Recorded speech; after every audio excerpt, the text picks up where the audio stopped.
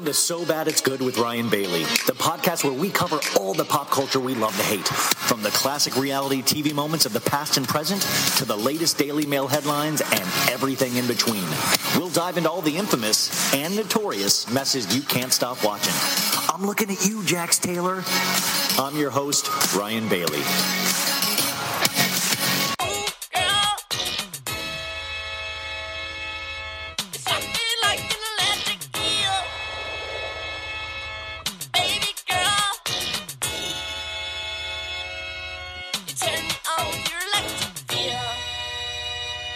I go on and don't take them to the crib unless they boning. Easy, call them on the phone and platinum Chanel cologne and I stay dressed to impress, spark these bitches' interest. Sex is all I expect as they watch TV in the Lex. They know. Hey guys, what's up? It's So Bad It's Good with Ryan Bailey. I am Ryan Bailey. It is Friday. We made it through another week. Is it still the holiday? Is it? I feel like not that it's fun, but I just feel like it's weird. I guess it's, let me guarantee you that this will be the most important thing that you see or listen to all week. That's right. This is the most historical thing that has happened all week. There was not a new president this week. This is the only thing. I'm just kidding. What a week it has been. I hope everybody is okay out there. I'll share a couple things up top. Welcome to the show. If you guys are new to the show, welcome. I've been doing it a little bit differently these last couple of weeks. I have been recovering from COVID, and just to keep you updated on that, it is a bitch to come back from this thing for me. I know some people have been just so great at it and just are asymptomatic. That is not me. I will have headaches for hours at a time. My breath control. If I walk upstairs, I have to sit for a couple of hours. So it's been weird, and I got to say, there's a lot of good things. I overshare, you guys new to the show. So let me, I'm oversharing right now. I got a weighted blanket for Christmas and melatonin because I have trouble sleeping, as you guys know. And I got to tell you, the weighted blanket's 20 pounds and I literally hurt myself with it. I laugh so much about the weighted blanket because it's like, do I really need another thing to trap me in my bed? Like, I'm already going to be in the bed. Nobody has to make me go to the bed. I love being in the bed. But now this thing just makes I'll wake up in the middle of the night and I'll have to pee and I'll be like, is it worth me trying to get out of this weighted blanket? It just shows how lazy I am where I'm like, yeah, I'll just lay here. I don't feel like I'm working out right now. I feel like I'm getting stronger though. But that melatonin, I thought the melatonin was kind of like this, medicine they give to people like, oh, do you have your medicine? That'll help you sleep. And then it kind of just mentally gets you there. But I think this stuff really works. I've had the most insane sleep the last couple of nights. And so I've been getting 8 hours of sleep, which if you know me, I've been 4 to 5 hours. So that's very weird for me. But I woke up from 8 hours of sleep yesterday and I was horribly depressed. And I was like, flip. Do you ever go oh, you know what it is? I feel weird, but I bet it's just the sleep. And then you get sleep and you're still depressed and you're like, oh my God. Oh no, it's not. Oh no, it's not just the sleep. Oh no. And then you're kind of even more depressed because you thought it was sleep that makes you feel bad. And then you just realize, oh, it must be something deep inside me. So slowly getting back, but that's why I was supposed to go daily this past Monday, and Maritza reminded me it was the election week, and I was like, okay, yeah, let's give Mr. Biden his week, because I don't want to step on his toes, and I know I would have been a great threat to that. It starts this Monday. I have a couple of guests lined up that I think you're going to really, really enjoy. The first week will be a lot of interviews. Bill and Becky Bailey will be making their first appearance of the new year. Wanted to make sure they were able to, had time to recover from COVID as well and get their senses of humor back. And, I don't know if that'll ever happen, but, they'll be back and it's going to be a lot of fun. So subscribe now so you guys can, catch the magic. I was really bummed. There was one guest, I guess I won't say the name, but that I talked with. She was so nice and was like, heck yeah, I'll do the podcast. And We emailed. I even put something together for her PR, and Bravo had to approve, and the PR people approved. But then Bravo hit me with or NBC hit me with she is so busy right now. Maybe we can make this work later in the season. And that is such a bummer. And I feel like that's short-sighted on a lot of people's parts, because it's like this podcast is really weirdly growing at a more rapid pace than I think. And it's weird. It's like you just always have to fight for everything you want, I guess, in anything that you do. So I was kind of bummed about that, but then I was able to give myself a pep talk, and I will make sure everything will be okay in the end. So I just feel like I way overshared with that. I hope you guys, you're like, I'm here to listen to a podcast. The other thing I wanted to say, remember on Patreon, patreon.com, so bad it's good. I've recapped the entire season of Real Housewives of Orange County. Ooh, that reunion. I guess a lot of people are like, it was pretty good, but there were people that didn't watch the whole season. So it's like, yeah, of course that seems pretty good if you're just coming into it. In recent weeks, I think I've expressed real concern that I started to agree with Kelly Dodd. We are back to me hating Kelly Dodd full time after that reunion. So Kelly, you did it. You got me to agree with you, and now you got me to hate you again. So I think that's talent of some form. And I'm covering Real Housewives of Dallas on there. So that episode will be out later today on Friday afternoon, I believe. So that has been fun. I've been really enjoying Dallas. And there'll be some other fun stuff on there as well. And last night, you guys, was the Crappy Awards. Watch What Crappens with Ronnie and Ben.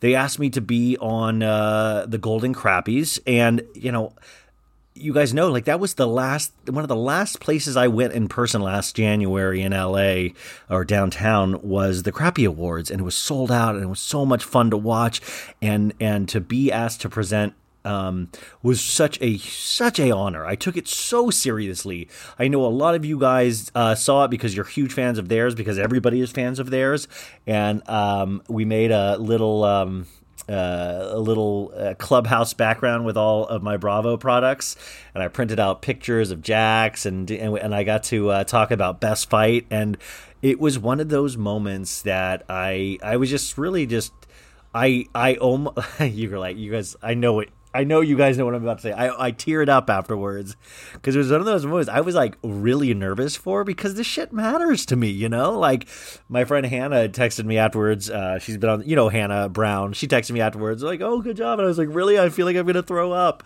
because it was just one of those things. Oh, but the coolest thing, you guys. So Tom Sandoval and Ariana were their bartenders that kept popping up through the night. And I had texted with Ariana earlier, and I was making fun of Jax, and we were making fun of his sweater. Remember the chunky sweater line he said he was going to do, and he wore that chunky sweater and took it off in that Vegas fight? Tom Sandoval has the Jax chunky sweater from that Vegas trip in his possession. So after I got off and we were mentioning something about that, or no, there was so backstage, they set it up so cool. Like, those guys got a really cool team where there was a backstage stage manager. So there would be 10 people in the backstage area. So when I was there, it was Kay Casey, Laura Marie Shaynols, and you could, there was a group chat you could text in, and Tom and Ariana were in that group chat. And he was like, "Oh, I have the Jax Chunky Knit sweater." And Laura and me were both like, well, I was like, I need to touch that at some point immediately. And so when I got done, Sandoval was wearing the chunky knit sweater. And you can go to my Instagram, So Bad It's Good with Ryan Bailey, and see my natural reaction. It is, it's like the reaction of a 7-year-old boy. I had never been that excited in my life. And I just texted Ariana. I said, "I'm so sorry, but I will need to take a picture with that," because that to me that's history, you guys. If you like reality shows and you like these Bravo shows, you know exactly what I'm talking about when I say Bravo Jax chunky knit sweater. It's the one he ripped off in the fight when he went up for Stassi's birthday, remember? And Stassi was with the other dude, and they all got into a fight outside of that restaurant. It was just one of the coolest Bravo moments ever. So it was so exciting. Sorry, there's drilling on my street. I'm telling you, I don't know why, but I live on the street that is just I think this street just comes with constant work. I feel like somebody's illegally getting money for this, because there's no reason this street work should be good. This must be a cover for something else. Like, I think they just have drills and they just like turn them on and don't drill anything but just to make noise. But anyways, the Crappy Awards was so cool. Those guys are so special. And I was in the group chat earlier because they gave me a code to watch it, and I was watching it and stuff. And it was so cool, like reading the group chat of all the listeners, of just like so excited. And I think that's just what's so cool about the group of us, is that we all just love this stuff so much, and we get so excited, and we make friends with all of these cool people because of it. I know my life has gotten at least 80% better because of you guys, and it was just so cool to, like, that's the kind of, I love things that bring people together. Like, that makes me feel good, and those guys, you know, they bring people together. Like they said this thing at the end of the night about, it was just really kind of earnest and sincere, and thanking all of their listeners and all that for letting them do this, for letting them live a life and a lifestyle because of this. And I know they are just as blown away by all of this. Like, you know, you can just tell these are just two humble dudes. Watch What Crappens, guys. And I know all of you guys know them, but if you don't, I mean, go check them out. That'll be your new favorite. I mean, just beams of light, those guys. So I don't think Ben and Ronnie listen, because God, they're podcasting probably at this point. But it just, thank you guys. What a true treat. I celebrate that as a victory for the show and for us. So man, thank you guys, the listeners, for even letting me be on their radar. So, okay, that's enough of the fun stuff. Now we are going to get to some darker stuff.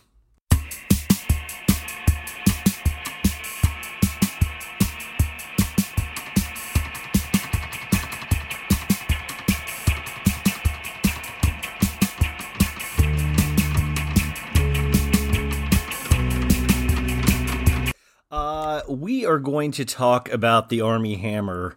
How do you say scandal? Do you say situation? Do you say cannibalism? How do you even begin to describe this? Now, we are going to talk about this today with my guest, Sophie Ross, who joined me a couple weeks ago for the Hilaria Baldwin episode, and I got so many great comments about that. And Sophie's just a very, very talented writer, and I follow her on Twitter and Instagram, and I just think we line up a lot on our views, and she just has so much good information. I asked her to come back on, and she was so gracious to come back on, and we had a very good conversation about the Armie Hammer thing. This is, our conversation kind of goes all over the map on so many things, and I have to say, I kind of changed my opinion about this situation from talking with her, and it even made me think more seriously about this than I was even thinking before it. I think I told the Patreon, and I probably told you guys, I have a little experience with Armie from acting class, and he was just always, you know, a very charming, fun guy, you know, crazy, but like, you know, you don't think about it. You know, all of us actors, I always consider crazy. We like to, you know, explore things. I mean, there's kind of a certain performative artist bullshit that I think a lot of us actors have done at some point in our careers, just because you feel like that's what you need to do to really feel the art, as it were. But this is way different. What is going on with the Armie Hammer story, and I guess Armie Hammer, is way different. And so I'm going to give everybody a really big trigger warning with this. This might not be your cup of tea. What we're going to be talking about involves cannibalism, abuse towards females, just overall, dare I say, evil. So if that's not your thing, I totally understand. And I released 2 other episodes on the main feed that are all kind of silly and fun and light. And this does have its light moments, but overall the topic isn't light. So I wanted to give you guys a really, really big trigger warning on this. You know, I always say everybody has to protect themselves. Don't listen to things that are going to put you in a bad place or bring up bad memories. But I do think we handle this really fairly, and Like I said, there is light moments to this, but it's all over the map. And as it gets further in, I start reading some of the text messages and some of the things that he has allegedly said. And it's also, I'm going to read a timeline of these events. And what's interesting, though, is that I have noticed from when this started, which was like a week and a half ago or 2 weeks ago, maybe, to now, it already feels like the internet's been scrubbed. From the articles that I did see on a Google search, the articles I'm seeing now, I'm seeing more articles about his divorce from Elizabeth Chambers, his wife, rather than the timeline of the serious events that have taken place this past week. Just so, I know how that kind of stuff works. Like, I remember my work, we paid somebody to scrub certain articles from the internet. So remember, this person comes from family money. This person, so I do get concerned when I'm like, oh, wow, I feel like things are being scrubbed. Like, I've had a couple of things, but it was so many more things last week. So I wanted to point that out as a weird kind of thing. But let's see. How do I start? Because I wanted to give you a little bit of an overview. Now, there have been clues about Armie Hammer's behavior. If what is allegedly being put out there has happened, if you go back and look at a lot of his things, there has been elements that you could piece together that are so weird. Like in 2013, he did a damning Playboy interview. This is from an article from MTV Australia. And in the Playboy interview, he talked about his sexual preferences. He stated he was into rough sex, but that getting married had changed that. Quoted as saying, "I liked the grabbing of the neck and the hair and all that, but then you get married and your sexual appetites change," he said. And I mean, for that for the better. If it's not like I'm suffering in any way, but you can't really pull your wife's hair. As long as it's completely consensual, a celebrity being into rough sex isn't a huge deal. But something like that raises eyebrows when you take into the bigger picture of that. Also, he was kind of saying here that, well, you respect your wife so much that you cannot choke and grab her hair and stuff like that, which is, if you think about that statement, if you think about that thought, that's really dark. Like, that's even kind of a darker, like saying, like, oh, so the people that you choke and you grab their hair and stuff like that, you don't respect them at all. I mean, allegedly, he did, he calls them his kittens, all the women that he has done this to. And there is one in particular that I follow her account that had so much information. I believe she's private now. We talk about her throughout this episode just because it really was she has the most information and dated him, moved to Los Angeles to be around him. It seems like she was put through hell because of him. Her Instagram account is House of Effie, EFFIE, and I believe she's private, but on Sophie Ross's Instagram account, I know she's put a lot of these text messages in her highlights reel, so go check those out. But, she's been very brave in posting a lot of these things, and I'm sure it's really scary, and I know she's probably getting a lot of hate messages as well as a lot of support. So, I think it's always very brave. I mean, in this day and age, when somebody speaks out, when you have the internet, because lives have been destroyed on the internet, I managed to destroy my own life on the internet. So, but there's a lot of information on there. I know she jumped for like 70,000 followers overnight just because of this, but she's still posting every day. And I know a lot of the women that she talks about having been with him and stuff like that have been suicidal, have just really suffering. I mean, I think this kind of behavior really mentally puts a man or a woman through the ringer. I mean, there's a psychological aspect to all of this kind of stuff that is really just scary. There's like lasting, damage from, when men do this, or women do this as well. But in this case, allegedly Armie Hammer. And like I said, I wanted to keep saying this is all alleged. I was not there. I don't know the legalities of talking about things like this. So this is all alleged. I cannot stress that enough. I personally believe this to be true. But this is alleged, and I don't know really. I was talking to Sophie, but I don't know what happens next. I don't know. I know he's in trouble with the Cayman Islands, and the Cayman Islands police, I believe, spoke with him this week because he has a fake Instagram account, or what we call a Finsta, kids, and he had a woman on all fours on his bed, and he was trying to do a little joke for his buddies. Because he posts a lot of, I guess, of him doing drugs there, on his Finsta, which is just like, also your deviance, like the fact that we need to, that's how dark social media has gotten, is that we feel the need to even photograph our idiot shit, is that I should put this on video, and I should take pictures of me doing DMT and other drugs and send it to my friends and totally trust that even though I'm a star, nobody will ever sell this to the press. Like, just dumb shit like that. It's like you think you're bigger. Your ego is so unchecked that you think that kind of stuff is safe. Like, that nothing is safe. Like, don't, especially if you're going to be a fucking weirdo, don't put your stuff out even in a private way.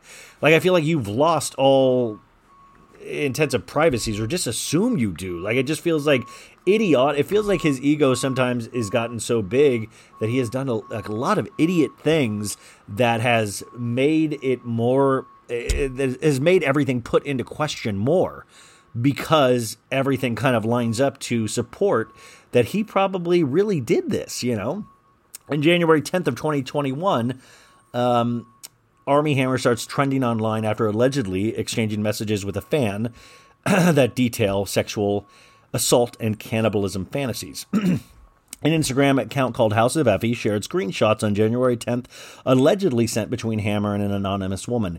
The screenshots track their reportedly years-long relationship and discuss drinking blood, sexual control, slavery, eating a warm deer's heart, and cannibalism. In one DM, Hammer allegedly describes himself as 100% a cannibal, telling the woman he wants to eat her. Another reads, "If I wanted to cut off one of your toes and keep it with me in my pocket, so I always had a piece of you in my possession." Another says, "I need to drink your blood. Why the distance?" Which makes some of the cooked messages I've received on Tinder look pretty tame. This is the writer putting in a little funny comment. So there are multiple screenshots of him and all of these things. A moment later, doubts start to pour in over the authenticity of the screenshots. Another set of DMs start circulating that apparently show the person behind House of Effie admitting to faking the whole thing. The message they allegedly sent, quote, "It's all fake, but it was funny, wasn't it?" But House of Effie hits back claiming that those DMs were fabricated by Hammer's crazy fans. That, I believe, entirely. I believe, and by the way, remember, if you remember, there are fixers everywhere. Hollywood, and when you're in a certain echelon of money, there are fixers for everything. And if you're a student of pop culture like we all are, we've seen this on multiple occasions. Remember, just even think about like Michael Jackson and all those kids that came forward and people just destroying them at times. So the evidence against Hammer, and once again, I want to remind you, this is taken from an MTV.com online article. It does not have the author's name on it. I'll try to find that in a second. So everything, the internet at this point kind of starts trying to like piece everything together. Everybody's talking about this. But a lot of these text messages are being shared then everywhere. But one woman going by the name of Dominastaya comes forward separately. She shares screenshots of conversations she'd had with the actor on Tumblr that follow creepy similar patterns. One of the messages that House of Effie alleged was sent by Hammer, including a man's hand lying on a script. The hand featured a small tattoo on the ring finger, which was strikingly similar to one that Hammer got a few years after his engagement to his ex-wife Elizabeth Chambers. Social media ties itself in knots trying to decipher what the fuck is going going on. Then a writer named Jessica Ciensen Henriquez, who apparently once went on a date with Hammer, chimes in. Shared from her private Twitter, she wrote, "If you are still questioning whether or not those Armie Hammer DMs are real," and they are, and also this is Josh Lucas's, the actor's ex-wife, by the way, just, I don't know, that's a little thing. "If you are still questioning whether or not those Armie Hammer DMs are real, and they are, maybe you should start questioning why we live in a culture willing to give abusers the benefit of the doubt instead of the victims." She then took to her Instagram stories to state it takes any army to hide a predator. Damn, that is dead on true. January 13, finally he speaks. After a few days of silence, Hammer finally comes forward to announce two things. He's dropping out of his upcoming film Shotgun Wedding with Jennifer Lopez, and he will not be commenting on the abuse claims. We talk about this in the actual podcast interview, but I'll say it again here. "I'm not responding to these bullshit claims, but in light of the vicious and spurious online attacks against me, I cannot in good conscience now leave my children for 4 months to shoot a film in the Dominican Republic. Lionsgate is supporting me in this, and I am grateful to them for that." That is all he says. I'm curious. I do not think he actively himself left the film, and also his children have been in the Dominican Republic. I mean, have been in the Cayman Islands with his ex-wife Elizabeth. So I don't know. January 14th, yet more abuse claims. Hammer's ex Courtney Vukovic spoke to Page 6 yesterday, detailing harrowing aspects of their relationship. The part of the story that most captured people's attention was when she stated Hammer had once said he wanted to break her rib, barbecue, and eat it. Quote, "Fuck, that was weird," she reportedly said upon reflection. "He says, I want to take a bite out of you. If I had a little cut on my hand, he'd like to suck or lick it. That's about as weird as we got. Yikes." But he did try to convince her to the two bottom ribs, and he would barbecue them, which is just wild.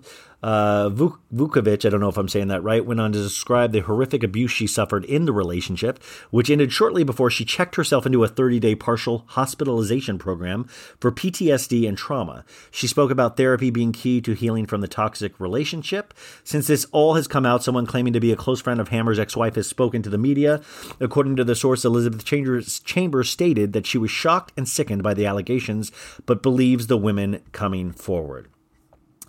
So that is from that one article. There are a couple articles you can find if you look deep. You have to go into like the third and fourth page of Searching Armie. So who knows if this is all going to be disappearing. So I'm sure we will find out more. House of Effie has really shown a light on a lot of these victims' stories. I don't know if we will hear more. I'm curious if anything will happen to this, but I wanted to, pop culture isn't just fun and light stuff to me. There's like some really dark stories hidden here that can be fascinating. And I'm just curious how all of this will end. And Sophie got me thinking in a different way. I had watched that 4-part Night Stalker documentary on Netflix, and, people I was kind of like, well, it's weird. There's S&M elements to it. Who knows if he's trying to be performative? But then when you see a pattern of behavior again and again and again and again and again, you have to really pay attention to that. And we do know things about that now because all of us are obsessed with like these serial killers and crime podcasts and stuff like that. We all kind of know how all of this stuff goes. Patterns of behavior are the most important thing to look at. So this is an ongoing story. This is where we are right now. This is in a really good conversation with Sophie Ross. I will put where you can find her on the description. But like I said, trigger warning, we do talk, we go into a little bit more of the DMs. And you guys, like I always say, this is me trying to figure out stuff as well. I don't pretend to be an expert. I am not a journalist. So this is an average guy trying to walk through this and figure it out, and I'm learning stuff as we go. So if you guys have any questions, any comments, please reach out to me at sobaditsgoodwithryanbailey@gmail.com. I will see you back on Monday morning, or I'll see you over on Patreon. I love you guys. Thanks for allowing me to do this, and I will talk to you very soon.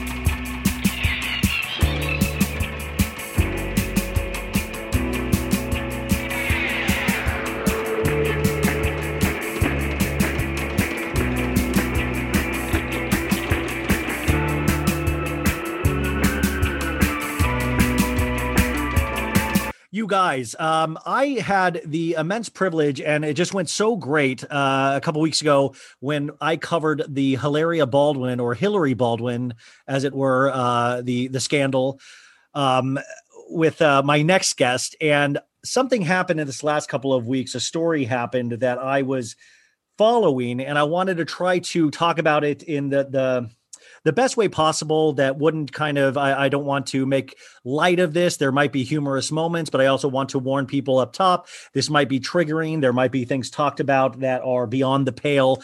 And I want to be respectful towards the victims in this as much as possible. We'll be talking about a couple of other things as well. But of course, I am talking about the Armie Hammer scandal that we are currently watching take place right now. And the only person that I really think I could talk about this with is somebody that I've really grown to admire on Twitter and Instagram, but it just has one of the best minds for piecing information like this together. So let's get right into it. Freelance writer, Sophie Ross. Sophie, thank you so much for being back so soon. Hi. Yeah, of course. Thank you for having me. I mean, this Armie Hammer stuff is literally all I can talk about. So I'm glad I can actually talk about it. It's kind of good to get it out in, I mean, there's so many elements to this story that because there's a horrific element, because you guys, I don't know if you're aware, you probably are if you listen to this podcast, but there are people are saying cannibal texts, and which I think is a piece of this story, but just a piece, because if you look past the cannibal stuff, there's really much more darker things in how he's allegedly treating women. Yeah, I think it's such a grave misfortune just to everyone that people are focusing on the cannibal aspect when really that's the least, interesting thing about this story. Like, there are just so many layers here, and it really paints a portrait of a truly disturbed, abusive person. And somebody that is feeding in to their own, is kind of, we've seen this when somebody gets famous or gets successful, they start wanting more and more and pushing the boundaries on what they can do and who they can use. And it starts to become like a non-person because they're just feeding off of this energy of, I don't know, you ever think that these people are intentionally trying to destroy lives? Where do you think the mentality is? Wait, repeat that question. Sorry. Well, sometimes when they're getting famous and they're realizing they can get anything at their disposal, you think they have a goal of I'm going to try to destroy it. I'm going to try to make as many slaves, kittens as I can. Where do you think the mentality is? Well, I've been reading, I follow House of Effie, who really was the first victim to kind of start speaking out and getting the word out there. And I have massive respect for her. So House of Effie is an Instagram account, you guys. Yes. And that is where a lot of this information, she is private now because I know she was just getting kind of inundated with a lot of messages and probably a lot of Armie Hammer and Timothée Chalamet fans that were against her, saying negative things. But she started speaking about her own experience and then highlighting other women's experiences as well. Yeah. And what they're saying is, he has this sort of God complex, which I think was compounded not only by the fact that, he clearly has some sort of personality disorder.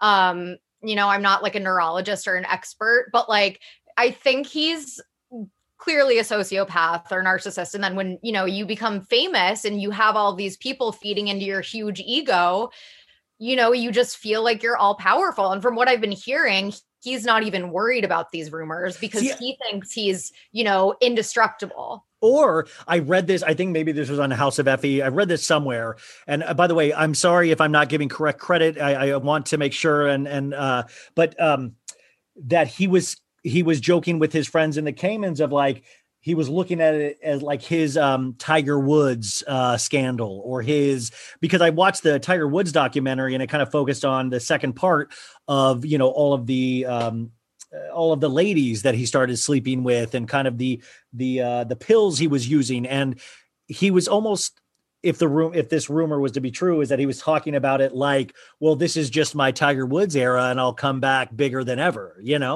Yeah, people are saying he thinks it's his Kim Kardashian sex tape moment. That in and of itself is proof that he's a sociopath, because you have women coming out saying, I'm traumatized for life. Like, I was, trigger warning that we're going to be talking about, Yeah. rape, suicide and stuff like that. But women that are saying that they were suicidal, like this, and I posted some of the messages that House of Effie posted that, she was like, I literally am going to commit suicide because I cannot deal with this anymore. And he was like laughing. Like, he is literally a sociopath who thinks that, the fact that people are talking about him, that's all that matters. Like, attention, the fact that people are just paying attention to him, he loves that, which is like, that is so disturbing to me.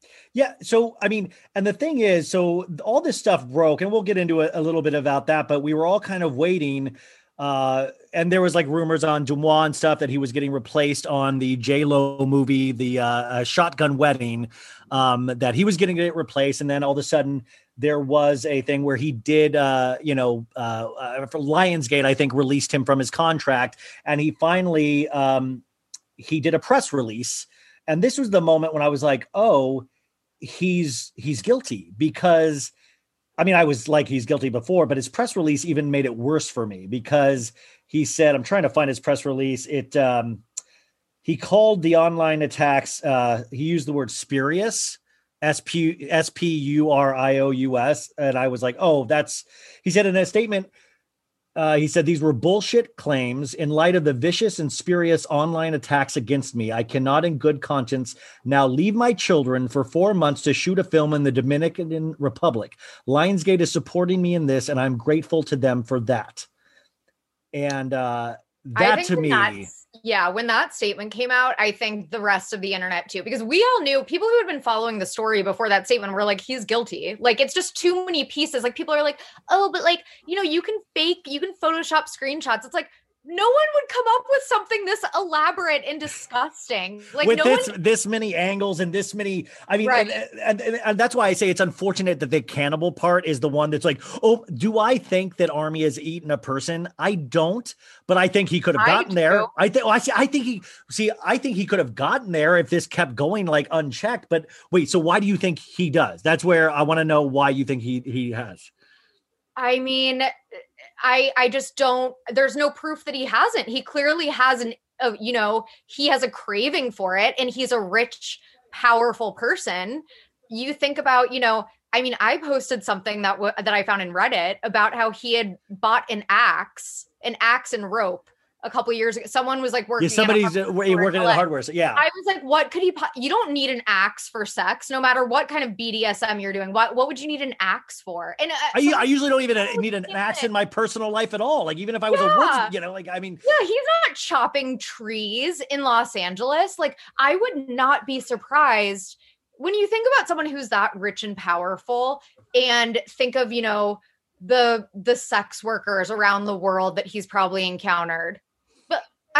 I mean, like, yes, he absolutely could have made people disappear over the years. Well, and the things that were disturbing, there are just so many text messages, so many emails, so many things that are but there is one where he said, him and his friend ran up on a deer hunting and, got the heart out of the deer, and he was able to take 4 big bites. His friend took one and threw up, but he was able to take 4 big bites. And that is like, that's insane, even if it never got to the human level, Well, I mean, as someone who has always been obsessed with true crime, like, I grew up watching Forensic Files. Like, I'm very familiar with the tropes. I watch every serial killer documentary.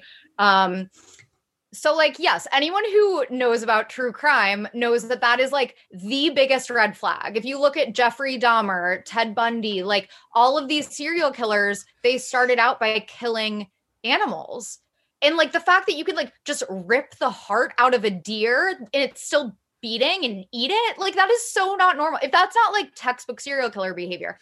And also, like, the way that we're talking about it if you haven't read all of the texts and receipts, you could easily be like, oh my God, you're being dramatic. But like when read them, you'll see that we're not being dramatic. Like they're incredibly, incredibly disturbing. Now, do you have just on that, do you have a highlight reel on your Instagram or anything? Yes, I actually do. I actually just pulled up my Instagram because I was like, okay, I need to pull these up. So I'm like, not because I want to be able to show, I want people to go there and kind of see the examples we're talking about, because it isn't the only reason I wanted to talk about this, because it's gotten so deep and intense with so many examples that I was trying to work this out in my mind, because there's also, I have a personal, I've had a person, you know, I talked about this on my Patreon and a little bit on the podcast, but I've known Armie for quite he was in acting class with me for 3 or 4 years. And I was as close as you can be with actors and other actors.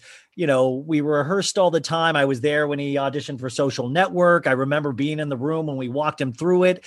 You know, I remember him, he downloaded me all of White Stripes, like burned me like illegal copies of the White Stripes. He never tried to act like he was all the girls would throw themselves at him. I remember that. He was just your average, not average, because I don't know. Like I remember him telling one story about Burning Man, where it was like he had, you know, obviously ingested a bunch of drugs there at Burning Man. I think John Stamos was with him. It was like this wacky story, but I remember him in class painting this whole story about being high and like the lights and he was just, that was as crazy as like I experienced things with him. I remember girls throwing themselves at him. I remember him. Yeah, but like nothing. I remember he was really into barbecuing, which is interesting. Like he was like, he had like, I know this is what's crazy is that like, he really does have, and I know this, he has insane knife skills. Like, I mean, this guy carved up his own meat, was like all into grilling, smoking, everything.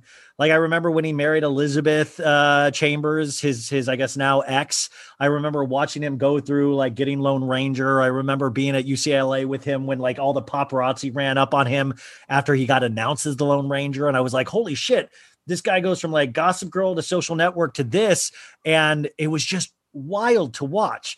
But then it was weird because like you lose touch with somebody. Like I remember, you know, we follow each other on Instagram, and I remember one time he liked something or left a comment on my photo, and I'd never had that many people reach out to me in one day of like, you know, Armie? Oh my God. Can we all hang out? Can we all hang out? Do you know him? So many people had reached out to me just because this guy had liked one of my Instagram photos. A couple red flags along the way I'll have noticed. I've noticed there. I think this has kind of been buried too, is that he got arrested one time for illegal weed possession on the road, I believe, right after Lone Ranger or something like that. I remember he also in 2017, and this kind of made a lot of people that I worked with at the acting studio laugh, is that he got caught liking a bunch of BDSM photos. Mm-hmm. Yes. And that's where it was kind of like, and I think we all laughed like, oh, wow, he got busted. But it feeds right into this whole narrative, you know, is that this exactly all this rope technique and tying women up and stuff like that feeds exactly into all the information we found from House of Effie.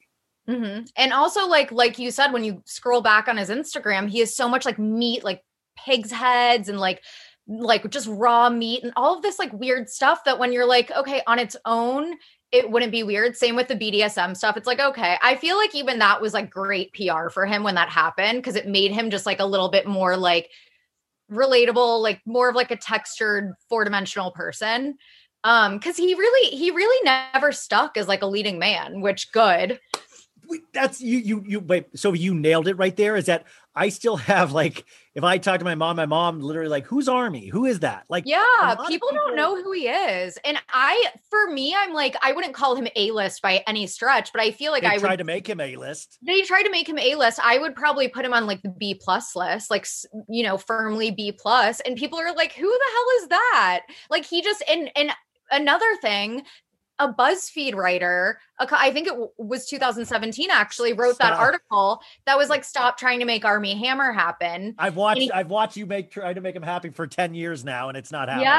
Yes. It was like a whole thing. And then like, I think people sided with Armie at the time because they were like, hey, you're just, you know, this feels like an attack.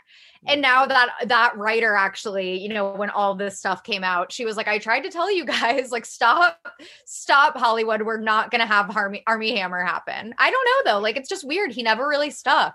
Well, when he has, like, I feel like he's picked some really decent roles. He's tried not to just go for blockbusters, but which is weird now because that J-Lo thing I think would have been kind of a really good play for him. It's kind of like when Matthew McConaughey switched to like The Wedding Planner, and it gave him life in like How to Lose a Guy in 10 Days of romantic comedies, which romantic comedies are out for him now. Like, there's no way.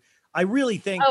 Everything is out for him. I don't think there's coming back from this. Sophie, what scares me though is watching, like, if you look at celebrity pop culture, if you look at I was watching that Tiger Woods documentary. That dude was able to come back. That dude did some really heinous shit. But I will say, and I said this on Instagram too, and yeah, I have like a lot of Instagram highlight, or I have like the Armie Hammer highlight, which has a lot of receipts and a lot of, you know, stuff that I posted there about this. But no, this is different. Like, this just feels so different from every former sex scandal. It just does, because you're reading this stuff and you're like, this is a dangerous man. You know, it's not just someone who fucked up or is in a dark place with himself or, you know, with drugs and alcohol. Like, this is literally a dangerous person who is a danger to society and a danger to women, and honestly shouldn't be around women or children ever again. Like, who's going to let him on a movie set? What kind of person? Well, that's why his PR statement of like, I can't in good conscience be away from my kids dude, you won't be allowed to be with your kids right now. Like, there's, and by the way, if you followed that saga, his kids are in the Grand Caymans with Elizabeth, and he's had to, detox and take, tests, which on his fake Finsta account, which was El Destructo, they found his Finsta. Somebody leaked it where he only follows 14 people and 15 followers. He makes fun and light of taking drug tests, but the drug tests, you guys, you'll be happy to know, they don't test for DMT. So he was able to take DMT still. And, but I don't think Elizabeth needs help with the kids. Like, so him using his kids in that PR statement was like, that's nasty, because Elizabeth has been taking care of the kids nonstop anyways. It's not a chance that Elizabeth is letting him anywhere near their kids. Especially, she came out and was like, I believe the women. Like, the fact, I mean, where did she come out? Okay, through sources. It was through sources, but like, in this day and age, it's pretty obvious, the sources are her team, and she was clearly trying to distance herself from the situation, so she didn't look complicit, or I don't know what it is, because a lot of people are like, well, how much did she know she was married to him? I'm like, I think she was probably a victim as well. And the fact that and I know that there were some, tense conversations, I think, through the years between some of the mistresses and Elizabeth. But I think now that everything is coming out, she's like, I believe the women. I absolutely believe it. And I think that speaks volumes. If the person that you were just with for 10 years, who's known you, they're like high school sweethearts, if she doesn't come out in defense of you, that speaks volumes. And yeah, the Cayman Islands thing, when he was like, he apologized for calling a girl. Did you explain this lingerie video where this girl? No. So you guys, he was being funny on his Finsta account where he was like, hi, okay, I got, they wanted me to, leave, check out into a different room. So let's check out the room door. Okay. A standard closet. Okay. He's pointing the camera everywhere. Okay. Bathroom, nice bathroom. Okay. And then he's like pointing, and all of a sudden we see a lady in lingerie on all fours. And he goes, okay, yeah. Okay. The bed, that looks nice. Oh, look at the view. And he goes right past the lady into the view and goes, wow, beautiful view, beautiful view. Well, I guess this will be okay. And that's okay, so even if none of this cannibal, my mom would smack the shit out of me if I ever treated a woman like that. If I ever treated a girl as a prop on all fours and just like did it as a funny joke, but the joke in itself shows how his mind works. It shows that he's very aware that he is treating a woman like a prop. That's the joke. That, that Miss Cayman Islands, which then he had to do a retraction and say that was not Miss Cayman Islands. And I know that woman has been found that it actually is. And, but I mean, what the fuck? Yeah. Yeah. I mean, the fact that he came out and was like, I'm sorry that I said it was Miss Cayman Islands, that makes me think So it was like, that's what you're sorry for of all of the stuff. So I think that the Cayman Islands, I don't know, like the authorities there. They're very strict in the Cayman Islands from what I understand. I think that they got involved, and that's literally the only reason he put out an apology for that. And the fact that he's ignoring all of the other stuff, it's just like so disturbing. So I just can't. Sorry, keep going. No, you've studied so much about not just stories like this, but pop culture in general. So if you were Armie's PR team, which he has one, what would you advise your client? And I imagine it's like a defense attorney where they know deep down their client is guilty, but they are being paid to make sure their client goes free. So people like ethics and morals don't like try to go down that road because it doesn't exist. They're getting paid for a service. This is like save up for a rainy day. The rainy day is here. What would you suggest for Armie to do? Or what, if you're PR, what do you do? I 100% think he should have just taken responsibility or taken accountability from the beginning and kind of been like, and obviously what he was doing goes far beyond, anything legal stuff that he was doing. I think definitely falls into sexual assault and rape for sure. I think that he should have been like, hey, I'm into some kinky stuff. I definitely let things get out of hand, like something like that, where you frame it like, just make an apology and say that you're sorry that things got out of hand, which I don't think is what happened. I think that he is actually an abusive rapist, but as a PR person, you just frame it as, this BDSM kind of got out of hand. I'm truly sorry. But instead, he comes out and says, this is bullshit. Like it's a smear campaign. Like that just makes you look so much guiltier. But a smear campaign, like who's looking to smear Armie Hammer? Like I see like people, like I understand when smear campaigns do happen. I've seen it, like I was even talking on a podcast recently about Roy Cohn, the famous New York lawyer who was just like, Donald Trump mentored under, and he used to use the press against themselves or putting things out to destroy other people. There are tactics like this. It's just you usually have to have a motive of why you're trying to destroy somebody. Mm-hmm. And I just don't see the motive there for Armie. But I do wonder like this, how do you even approach this situation?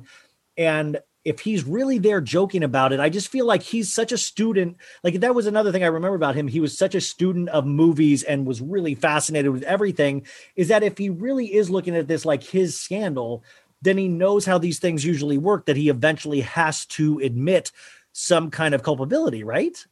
Well, I think that's what the difference is between this kind of scandal and a scandal happening with any other normal person. Like his brain isn't normal. Like the fact that he fantasizes about breaking women's bones and seeing pain in women's eyes and like stuff like that. Like he is actually a future serial killer, in my opinion. So like, I think we see that in the text messages. Like we see that in the text messages because you guys. He even says it. And people are like, come on, that's not fair comparing him to a future serial killer. I'm like, he admits it in the text messages. He was like, I could definitely turn into a serial killer or cannibal if I'm not careful. He goes, this is the first time I've admitted that. Wow. Like, oh my God. But yes, I don't know if and you guys, it was like, we were kind of laughing about it because he was like, I want to fuck your brains, your actual brains, and like, it was just kind of like this really bad, it was just this bad kind of stuff that just kept going and it kept going. Yeah.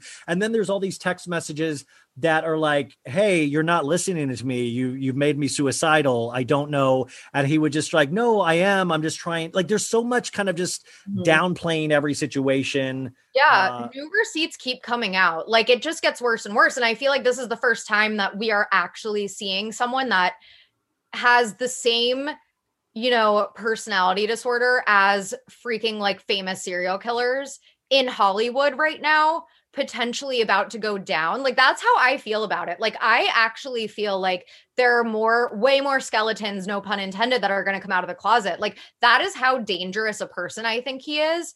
And so at this point, when I say like, oh, but like, and when you say celebrities usually apologize, this is like an evil narcissist we're talking about. And evil narcissists do not apologize. Like they go out of their way. It's like the gaslighter's prayer, if you've ever, or the narcissist prayer, where it's like you just never admit that you're wrong. You keep turning it around on other people. He will never, until it's like his PR people like absolutely force him to. That's why with this Cayman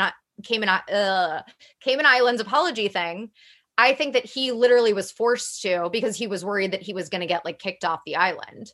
Like that's the only reason to me he apologized for that. Like I think that it's going to come down to them literally forcing him to potentially salvage his career, but like I don't think his career is salvageable because I think that he literally will end up in prison.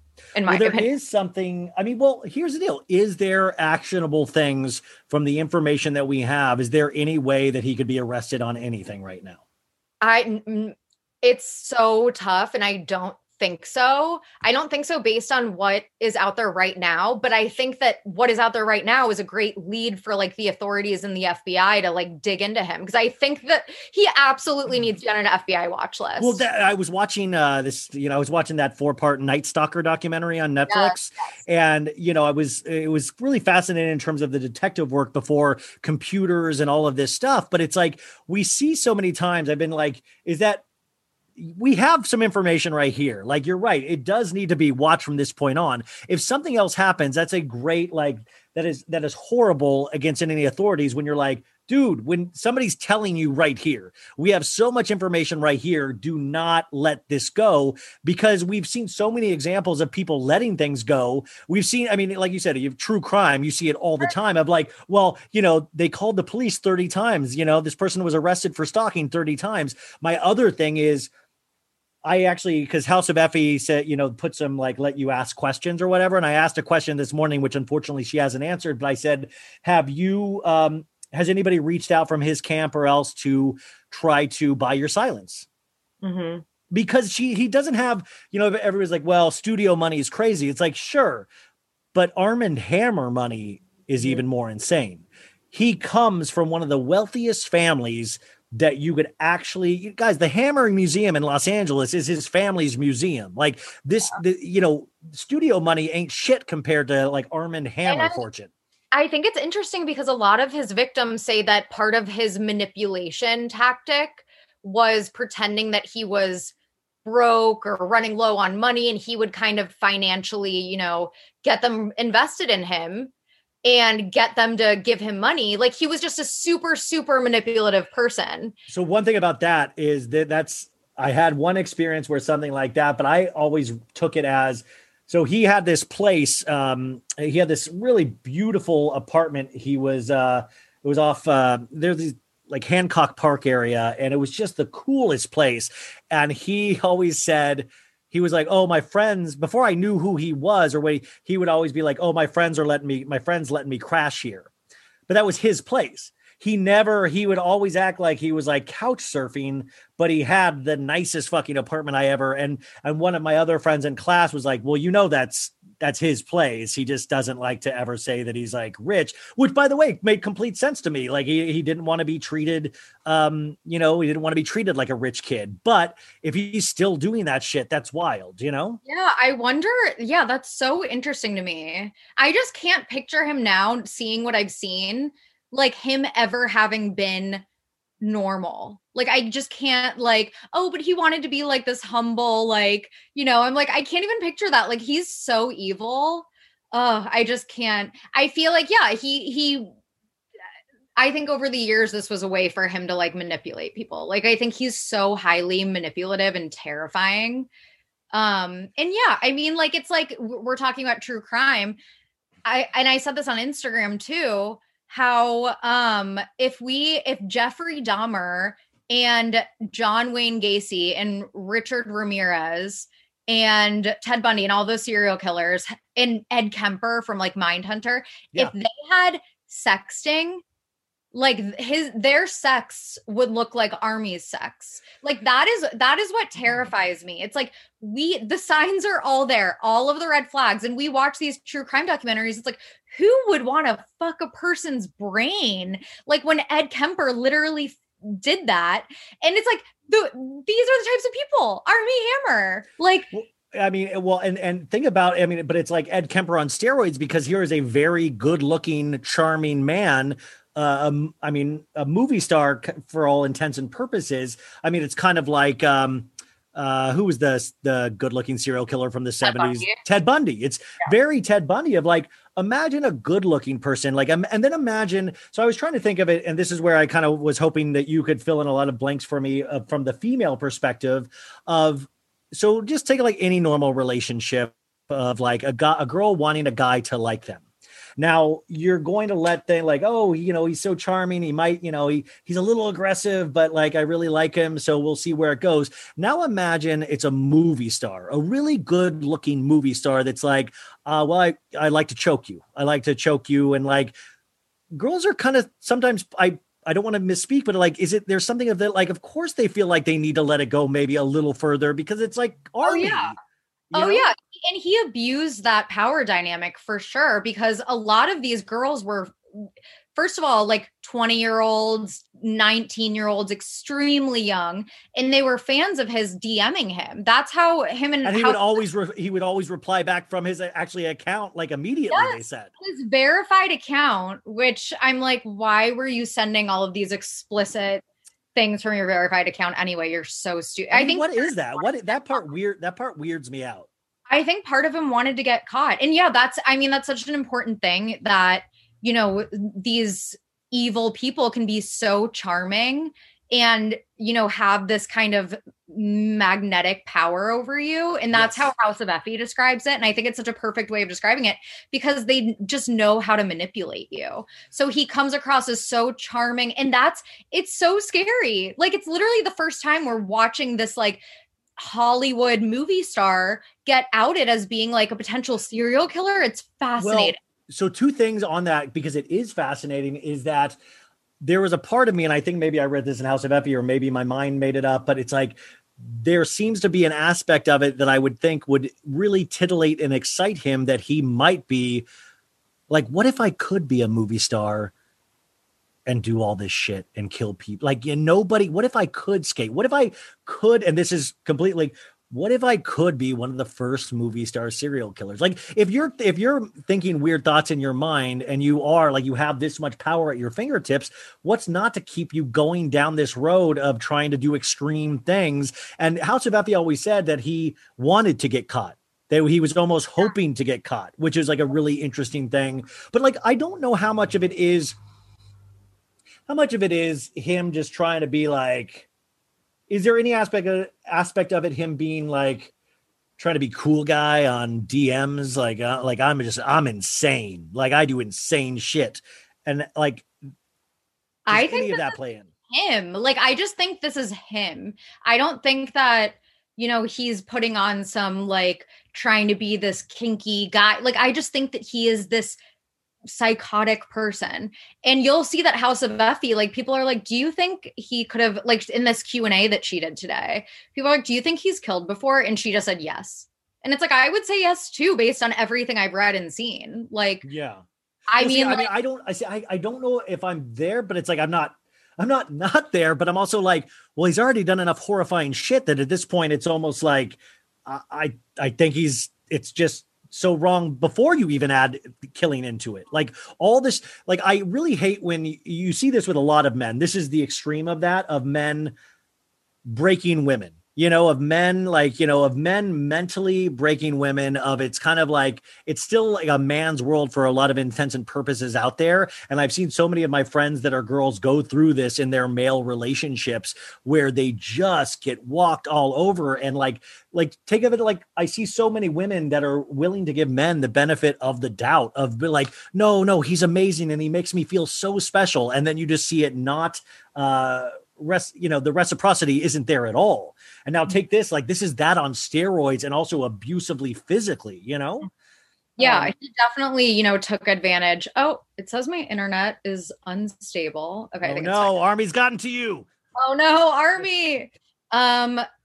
Wait, what were we just saying? No, I was just saying the reciprocity. I was trying to, like, on a very, like, that's on a huge scale of a movie star, but think about this in every day. Everybody has a male, and certain females, sure, do this as well, but there's a lot of males on a smaller scale that do this in a very small scale that try to really fuck with women's minds. Mm-hmm.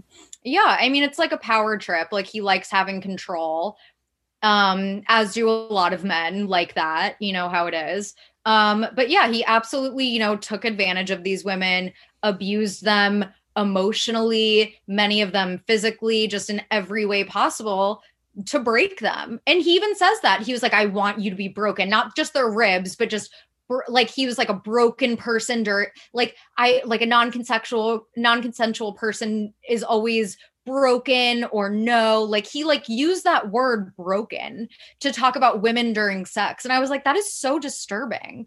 Like he just literally doesn't think outside of anyone but himself, and it's extremely obvious. And House of Effie also pointed out that they, you know, he never set up safe words with any of these ladies. Yeah, and that's if you are, because I don't want to you know, I don't want to speak negatively against BDSM. I've not have a lot of experience with it, but I know that sometimes that's a thing. But there are certain rules that I hear that you set up. Like you do have a safe word. So if you say that word, you stop immediately. So nobody gets seriously hurt mentally or physically. And it seems like he didn't even kind of respect those rules of BDSM.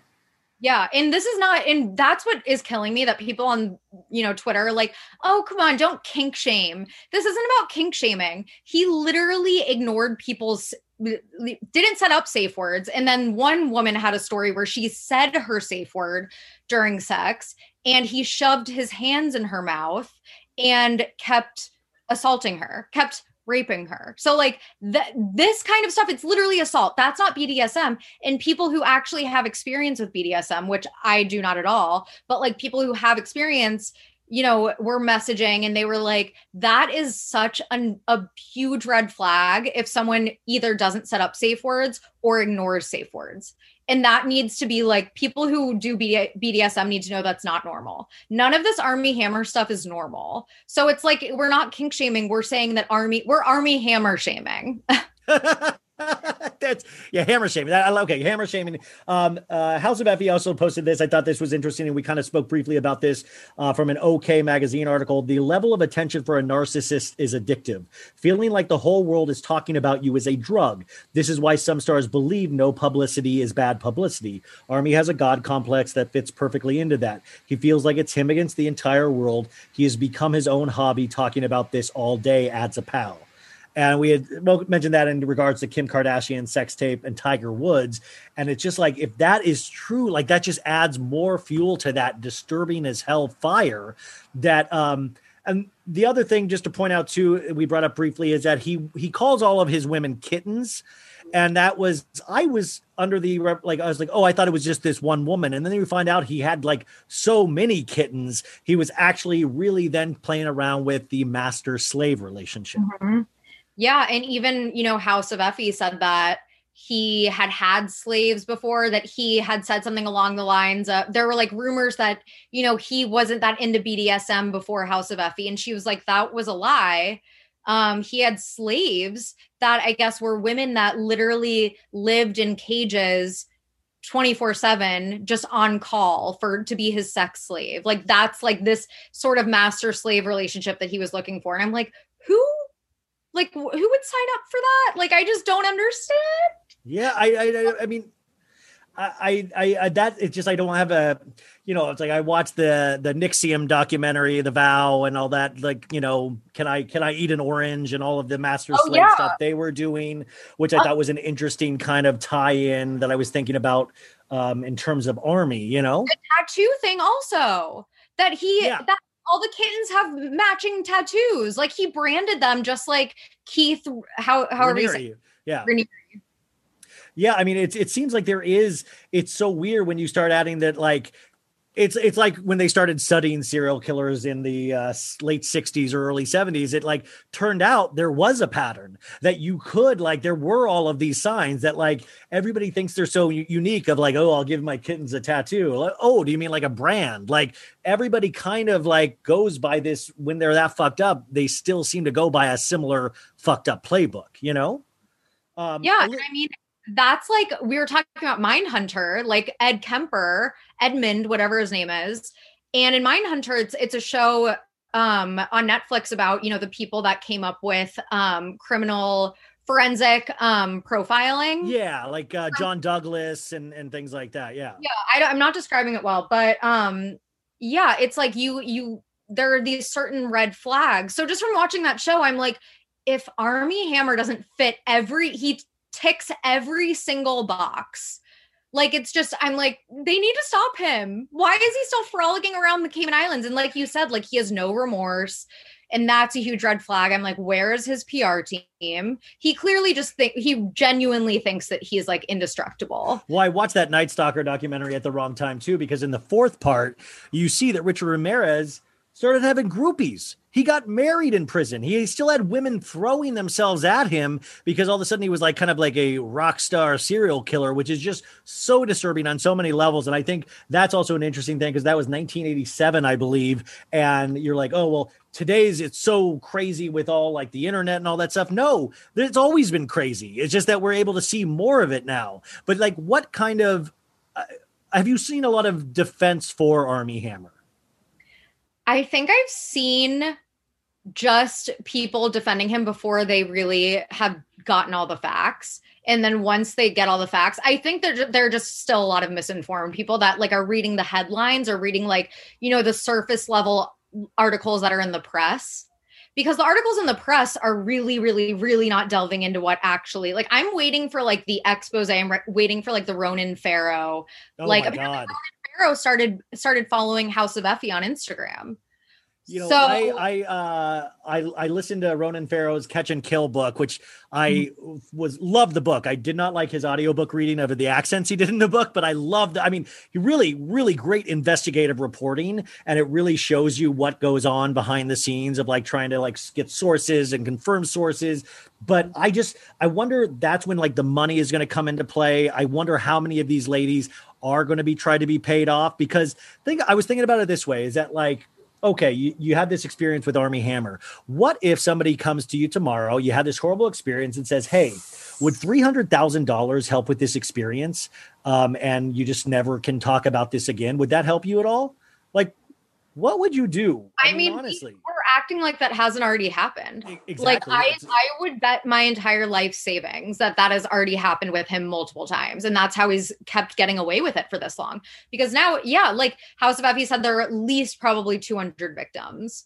So really? like I'm 200 victims. 200 yeah, she said that in her Instagram story. So like 200 victims. I'm sure, throughout the years he's paid women off. I'm sure there will be more. I'm just hoping that, he gets exposed for real via, like I said, Ronan Farrow, and that the authorities are, getting into it. I don't expect him to get, prosecuted for the claims that are going around right now. I just hope that he gets deplatformed, canceled forever, fired from everything, loses everything, and that the authorities start looking into him because he probably has bodies in his backyard. Like, I'm not expecting him to get like prosecuted. Like, he's probably going to pay people off. That's to be expected, Well, and this is what's not hysterical at all, but like what's interesting to me is that this is still considered a fringe story.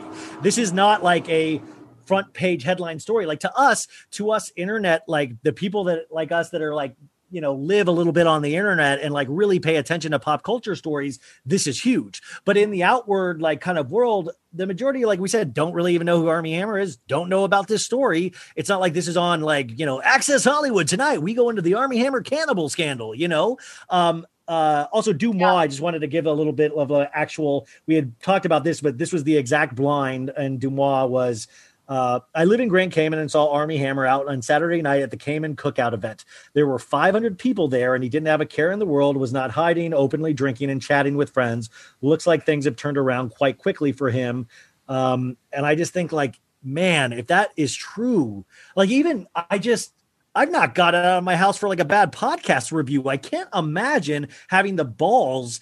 Like, even if you had if you did not have anything to do with it, I still would not wanting to show my face anywhere, He's incapable of shame. People like that are literally incapable of shame. Like, he doesn't feel embarrassed. He feels probably euphoric that everyone's talking about him. And I love how the source in that story was like, it's all he talks about. Like, he's like so proud of himself. It's just beyond disturbing. He has no remorse. And it seems like, his friends kind of are aware of certain aspects of Armie's life, but it also goes to like, there's also a deeper, darker thing here with like your bros, You know, like I watched this movie, Promising Young Woman, this weekend, which I was cannot so good. recommend enough. But I don't, you know, it also goes to show you of like, be aware of who you're hanging out with. You know, like be aware this stink comes off on you too. You are not like, just because you're a yes man to a buddy, you're to blame for that as well. Like if you're watching your buddy joke around about this, there's a point where it's not funny. Like I have a buddy that's a QAnon guy now. Like he's not a buddy anymore. Like I couldn't do it. I couldn't sit there and like say it was like haha funny that he's saying such gnarly shit that when I look into it, I'm like, I don't believe any of this stuff. But like there is a thing, bros protecting other bros, or I don't know, girls protecting other girls. It's a huge problem. Yeah, he clearly, you know, surrounds himself with yes people who enable him. And that's what I've read. And it's interesting because since his Finsta, you know, became, you know, people found out about his Finsta, it's still private, but you can see that people have been slowly unfollowing him. So some of the people close to him in his life are clearly trying to like, you know, be like, oh, we actually like, we're not that close. Like, come on. You clearly knew what was going on because you were following him on his Finsta where he was posting this stuff. Did we ever find out who those 14 people are that follow him and he follows him on his Finsta? I'm sure House of Effie posted, or I'm sure it's been going around. I can't remember. There were some people in the industry that I think are friends with him, and I cannot remember their names, and I wish I did because I wish I could expose them right now. I can't remember their names, but yeah, there's like a group of other guys that he surrounds himself with that aren't like on his level of fame, but are kind of like, you know, those industry guys that have like maybe like 15,000 followers on Instagram, like those types of guys. That there's one named Ashton, and I remember that because people were like Ashton Kutcher, and his it wasn't Ashton Kutcher. Was it Ashton Holmes? Maybe I can't remember. Just because he was in our acting class too, and I want to and I just wanted to read a couple of the actual DMs that got this started, and this is a little triggering, but this was when like, one of the first things that got started over a week ago, in his DM. I've thought about you and doming and fucking and you being dommed and fucked so goddamn much the last few years. I have thought about you so much. It's been so hard not talking to you. I know I needed it, but it was tough. You are the goddamn standard I hold women to in terms of kink and enjoyment of fucking them. You set the bar too high. You are like the Michael Phelps of fucking. Everyone else just doesn't have what you have. Wow, okay, sorry, that came spilling out and I feel badly. If I said too much, I'm sorry. Every time I have fucking someone in the ass since you, the only way I can come is if I pretend I'm fucking you in the ass. So what he did there is really interesting, is that he says this is also a thing that he's accused of doing is a thing called love bombing. Love bombing. Yeah. And that's like a narcissist. That's like a very, very, very common tactic with narcissists. They love bomb you because that's just like doing so much. Like I'm making huge declarative statements of like, I love you so much. Oh, it is me and you against the world forever. I want to eat you. I love you so much. And then he like dumps them real quickly. You know? Exactly. That's something that he did. He would love bomb them and ghost them and just like really, really terrorize them emotionally. And yeah, that's like a pattern, a very common pattern of abuse. And again, I'm not an expert. I've just read a bunch of stuff about No, this is like the stuff that and guys, I know out there a lot of people might know more about this, but just as my podcast is always, this to me is like me trying to work through something, and I'm hoping you can like come on this journey with me. And I don't want to say it's like the idiot guide to Armie Hammer, but there are things that I want to talk through and kind of learn about, and I hope you can learn about that with me. And if you know so much more than I do, that's awesome. Please write to me. I'm so up for learning more, but this is just something that I keep thinking about, and I don't want it to go away because I think there's some really important stuff in here. Oh yeah, I can't stop thinking about it. I think it's like the most frightening thing ever. And yeah, like you said, like the love bombing, like just with the Michael Phelps of fucking, because what that is, you guys, it's the ultra compliment, you guys, but it also revolves around fucking. Like you're the best fuck I've ever had in my life. Like it's trying to like really gas somebody up about something that's really private. Like imagine saying like, I can't fuck any other woman in the ass because all I think about is fucking you in the ass. Like that's like a dark statement. And even if you're into kink, even in all that, there's like a lot of things that are wrong with that statement, you know? Yeah. So many things wrong with so many things that he said. I mean, there is just so many text messages that he was fantasizing about, like when I was reading about lust murders or whatever, how they just like are so into like the organs of the human body. Like they get turned on by people's organs, like internal organs. And that's why they cut up bodies. And I'm like, he literally says that. Like he's like turned on, like he's like, I want to see your organs. I want to see your brain. I want to eat your ribs. One thing he said that was like incredibly disturbing. And like, if you're squeamish, like please fast forward. But like when he said that he was like, when I tell you to slit your wrists and use the blood as lube for. Oh, yes. Oh, yeah. I was like, that is not normal. Like, that's just not like, oh my God, everything about it just gets more and more disturbing. And again, like these are all on my Instagram highlight, Armie. Yeah. So guys, I'll send you to there. Just like the Hilaria Baldwin stuff was there. This is another one that just made me so hard, and it makes me confused as to why. Is that even possible? So hard right now, thinking of holding your heart in my hands and controlling when it beats. I am 100% a cannibal. I want to eat you. Fuck. That's scary to admit. I've never admitted that before. I've cut the heart out of a living animal before and eaten it while it's still beating, while it's still warm. I mean, it's just, it keeps going on and on like that. And even if that's not true, like where in your mind would you ever think that's like, I mean, I've come. Yeah, like, how is that a flex? Well, that's what I'm saying. Like, I've told people I'll aggressively cuddle them. Like, I mean, like, I can't even imagine getting to the point of like fucking like talking about taking a deer's heart out. Like, I would honestly think not a lot of girls would be down with that, you know? Yeah. But again, it's like if Armie Hammer is this celebrity, this good-looking celebrity is in your DM saying this stuff. And like that's the society we live in. Like those people are held up on a mountain, and usually those are the people that are the most disturbed. Like I talk about that, like I've been an actor for so long, and it's like everybody's like, "Oh, that's so glamorous." No, it's kind of miserable. Like most people don't succeed at it, and there's a lot of, you are a little mentally off if you've chosen to do this with your life. I mean, honestly, there is like, you've got to be a little crazy because you're like you're lotterying, you're throwing your life to a lottery because nobody really makes it. Armie, of course, was a little different because he was well off and he was going to be able to make it in some way, no matter what. The Elizabeth Chambers of it all is very interesting too, because I remember when he was dating her and when he married her, and I was always like, that's so weird. She seems so put together. She seems such a type of lady, just that everything put together. And I was like, I knew Armie as like not addicted to drugs, but I knew Armie as a drug user. I mean, I've talked with Armie about like, Molly, marijuana, so I was just like, wow, like he's really, he must, that must be a good thing for him, because it didn't seem like she was the type of girl that was like going off on drug benders. And we got a Daily Mail thing last week where it was video of him snorting some sort of crystals off of his hand, from his Finsta, like the stuff that he was posting on his Finsta. It's like that alone should, because right now he's going through a custody battle with Elizabeth. So it's like this can't be good for the custody battle. I can't imagine. But I don't think he cares. Like I don't think he cares.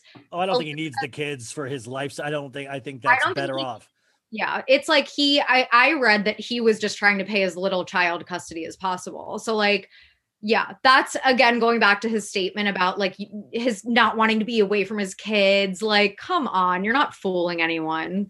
So the other thing too is, in celebrity pop culture is that right now we're like at this point of like, well, what's next? What do we see next? He's gotten fired, or he's, Lionsgate has agreed to let him go from the movie, which is like a nice way to say he got let go.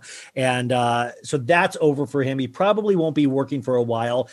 We are seeing that he put out a press statement that didn't really apologize for anything. The only apology he's made is to the Cayman Islands. And the thing that I guess one way that PR usually goes is that sometimes, OJ Simpson, et cetera, you'll start putting out he's suicidal. He's suicidal. His life is in shambles and he's suicidal, because they try to get sympathy of like, he's upset so much by this that he's thinking about taking his own life. So if I were a betting man, I think at some point we might get a suicidal rumor out there.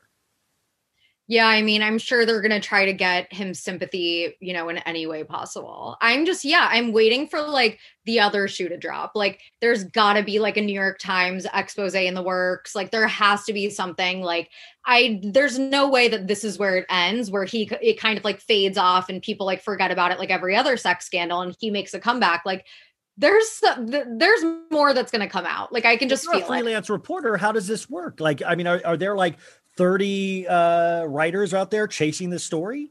I mean, let's just also like be clear that I don't have the resources behind me that New York Times reporters do. Yeah, totally. Full-time job. I wish that I could spend all of my like days looking into Armie Hammer because I literally can't stop thinking about this and I think he's so scary. But yeah, I imagine that, these teams at the Washington Post, New York Times, like the big players are definitely looking into this. Like, I would imagine that, they're talking to sources, they're talking to victims. It takes time to kind of put the story together and fact check things and verify things, especially when, there are so many women that need to remain anonymous. Because they're actually worried for their own safety, and I would be too. So it might take some time. I'm like waiting any day now. Like, I just want it to be here because people right now are still not taking it that seriously because it's still just been, Us Weekly, even like Rolling Stone. It's like who is taking Rolling Stone that seriously? So like, I'm just waiting for like the big time expose, and I'm just like fingers crossed it's coming soon. Yeah, it is one of those things that sometimes you're like, oh, it seems to be like, okay, don't let the air out of this. Don't let this subside, and I'm not talking about for my own personal enjoyment, but you're like, it seems like not we, but like we're on to something. This can't be just pushed by the wayside. Don't let this disappear. This is important. Like these are like, and just especially where we are now, like we are at a really great turning point on, we can be treating people better. We can make sure that people aren't suicidal. We can make sure that there is just a base level way to treat humans that we're in relationships with. And that's what I think is not exciting, but it's interesting that if we can keep this conversation going, the cannibal stuff puts it in a whole nother basket on top of just the basic thing that I'm talking about. So that's the thing that scares me. And you guys, I'm going to do a little bit of a timeline view if you want to stick around and kind of see dates and certain DMs and stuff like that. Can I get you for like 15, 20 more minutes or you rush? Yeah. No, of course. Okay, cool. So, in summing up, we really don't know where this is going to go. Is there anything else in terms of Armie Hammer that you would like to say? I do think that just in this episode at some point, because we're talking about suicide, we should mention the National Hotline. Mm-hmm.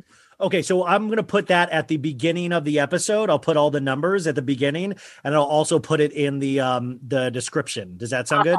Yeah, awesome. Okay, cool. Okay, yeah, totally. You're totally right, and I'll put the in the intro, all that kind of stuff. Make sure that, and I'll put it at the end as well. Okay, so anything else in regards to Armie? I think, there's so much that but I think I think we covered the main stuff. And I know it's growing, but if something happens in the next day and a half, I'll throw that in as like a epilogue. But okay, so that is it for Armie, you guys. You can use the timestamp if you want to skip ahead to the timeline. But I do want to talk about something even, I guess, more serious right now is, are you aware that Dale and Claire from The Bachelorette broke up? Yes. And it is. How are you doing with this? Oh, I'm so devastated. It's the least surprising Bachelorette breakup since Nick Viall and Vanessa. Well, but it's also like, I hate when I'm like this, but I'm like, screw you. Screw both of you for doing this to us. You ruined almost a whole show. And you were like, hey, pretty mama. Like, it was like she was so cocky about like, I deserve love. This is what I get for waiting and not listening to all my stupid friends. You can't do that. I know. It's just like they put us through all of that for nothing. Yes. Like, you feel for Claire because did you see the Demois thing that called it? I'll read it. Yeah, please. I haven't seen it. I've heard through, and this was a couple weeks ago. This was last week. Said, I've heard through mutual friends that Dale is not into Claire anymore, but he's way too nice of a guy and doesn't know what to do about it because he knows Bachelor fans will raise hell if he breaks off their engagement. He apparently did like her at first, but was taken aback by her coming on so strong and only proposed because producers told him the fan base would hate him if he didn't.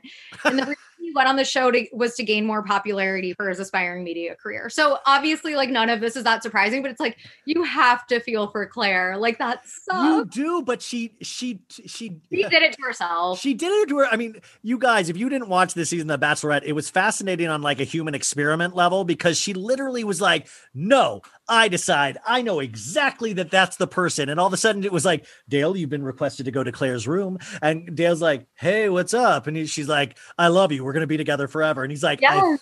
he goes, I think I felt love for you. Like he literally was like, I know I don't hate you. That must be love. And like, it was insane. It was so insane because I feel like all of us at home were like, girl, that's not going to work out. Like, it's not.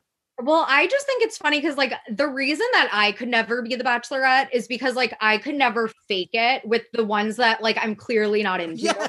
You know how, like, they have to at least, like, be nice and, like, make out with some guys that they wouldn't want to make out with otherwise. Yes. Or, like, the cameras, like, I couldn't do that. Claire clearly couldn't either. Because she found one guy, like that's how probably I would have been. I would have been focused on the one guy that I really liked and I would have iced out everyone else. But you're not allowed to do that as the Bachelorette. So which is like, by the way, if you think about that, it is sociopathic that the people that can do that can like I can pretend like I like 12 people at once. That's sociopathic as well. Not Armie Hammer sociopathic, but sociopathic. And the fact that like, it's like, yeah, Claire, I'll give it to Claire. Like, thank you for not faking it, I guess. But like, think about like those crew people having to be there and go, did she just ruin my job? Like, this is quarantine. Like, do I have to go home now because Claire like just humped this dude 3 times in her room? I remember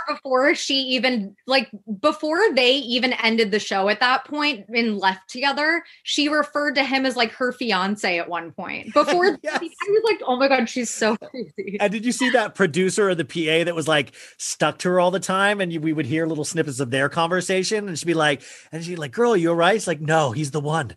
He's the one. Like, I just can't imagine what I would love to like have seen a documentary about what production did from that point when they realized like she's not stopping, she won't chill out, you know? Oh my God, it's so funny. It's just such a difference between like her and Tayshia because Tayshia actually, you know, Tayshia played ball. Yeah, exactly. You could tell that Tayshia wasn't into like Blake or whatever his name is, who she kept around until like the final 6, but she still like made out with him and like, you know, entertained him. He was like so weird. I'll throw him a kiss. I don't care. Yeah, exactly. Yeah. Like Claire just physically couldn't do that. So yeah, bad choice. Do you think Claire at this point, can she show her face around Bachelor Nation anymore? Would you be able to stomach watching her on if there's ever a Bachelor in Paradise season again? Would you be able to stomach Claire on it? I just don't think that she would go on Paradise at this point. Like, I just don't think she would. What if she's like the grizzled bartender at Bachelor? She's like, I was in love once. His name was Dale. I would watch that. Because I would love to just like be like, how's she doing now? Because she became like the most hated Bachelorette ever. Embarrassed herself. Guy broke up with her after like however long it's been, 3 months or whatever. Like, by the way, there were so many Dumois postings over this like the last 4 months of like, I saw Dale with another girl in New York. Yeah, you know? yeah. So many spottings of Dale without Claire. So they clearly were broken up for a while, and I think they were trying to like make it seem like they were still together on social media. But yeah, I mean, it's just so embarrassing. It's embarrassing, but it was like it kind of one of those stories that I was like, okay, at least that story's over because I was waiting for it. So I'm like, good, we can put a close to that chapter. Yeah. I don't need an after the final rose talking about it. I don't need Chris Harrison's thoughts on it. Yeah, I just want it because by the way, you could tell Chris Harrison was annoyed with her too. Like there were a couple conversations when he'd go like, Claire, you sure? Okay, yeah. Well, glad we did this for you. He kept. Chris Harrison had to put up with so much. That's somebody that I will hate. If we ever find out really horrible things about Chris Harrison, I think I might be heartbroken. Like, you know, I'm just assuming now all men have done something really stupid, but there's certain people. It's like Chris Harrison. I guess last night I found on the show that he wrote an erotic novel. Yeah. That I guess kind of disappointed me. But whatever. Yeah. He's overall just seems like a very wholesome person, which Yes. I appreciate. I But need those people. compared to Armie Hammer, and I tweeted this too, like every man seems like Mr. Rogers. Like every guy just seems like it. He makes everyone look so innocent in comparison. Like he is scary. Yeah, I mean, well, that I forgot to say this was that, you know, all in terms of like QAnon shit, which you guys have talked about that on the show and just how much I hate that conspiracy theory group. But it's like, guys, you don't need QAnon. There's real weird shit out there like Armie Hammer that there's actual receipts for. We don't need to make up weird Tom Hanks eats babies rumors when we have actual things like Armie. Look in front of what we have already. I'm telling you, there is stuff there that will satiate your weird appetite. You don't have to make up crazy baby eating rumors about Tom Hanks. I beg of you, you know? I feel like they're probably hearing this Armie Hammer stuff and thinking that it falls into their, you know, oh my God. That's what I'm thinking for sure. It's so alarming.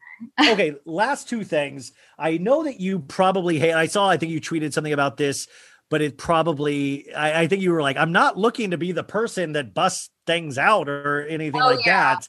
I was talking about Giggly Squad, which is a podcast and a Facebook group. And I talked about this with you guys with Kiki Monique last week, Talk of Shame, who's done a lot of great reporting or great stuff on her social media about this story. But you kind of were talking about the story as well, and you had a lot of people come forward. What have you found out in regards to this story about that Facebook group implosion, and also what they were saying on their podcast? Oh yeah, so like I hadn't heard about this story until literally 2 nights ago. So apparently this happened last week, and I just don't pay attention. Like I watch Summer House, but I just like am not like a follower of Hannah and Paige's. And then and this was like 2 nights ago. And so I started digging, and I was like, okay, because someone DM'd me and they were like, have you heard about this Giggly Squad stuff with Paige and Hannah? And I was like, well, I watched Summer House. Like, I don't know what you're talking about, but like, give me the tea. She told me about the light skin comment.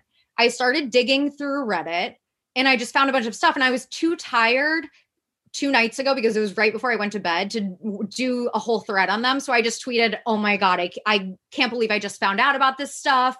There are 2, you know, Bravo cast members who have been really problematic. I'll tell you guys more tomorrow. And I was just saying it to like I thought it would get like 20 likes. Then Demois posted it, and everyone was like, who is it? And I like replied in the replies, you can see me being like, oh yeah, it's about Hannah and Paige. Like I wasn't trying to make it seem like some mystery. So I think people were like, oh my God, she tried to act like she like broke some huge story all for clout. And I was like, you can call me whatever you want. A clout chaser is not one of them. I don't want or need your clout. I just like talking about things on Twitter. Yes. There is like a group of us that like, and you're actually able to do it more eloquently, where I'll be like, poop, poop, fart, fart, joke, joke. And you actually present like actual information.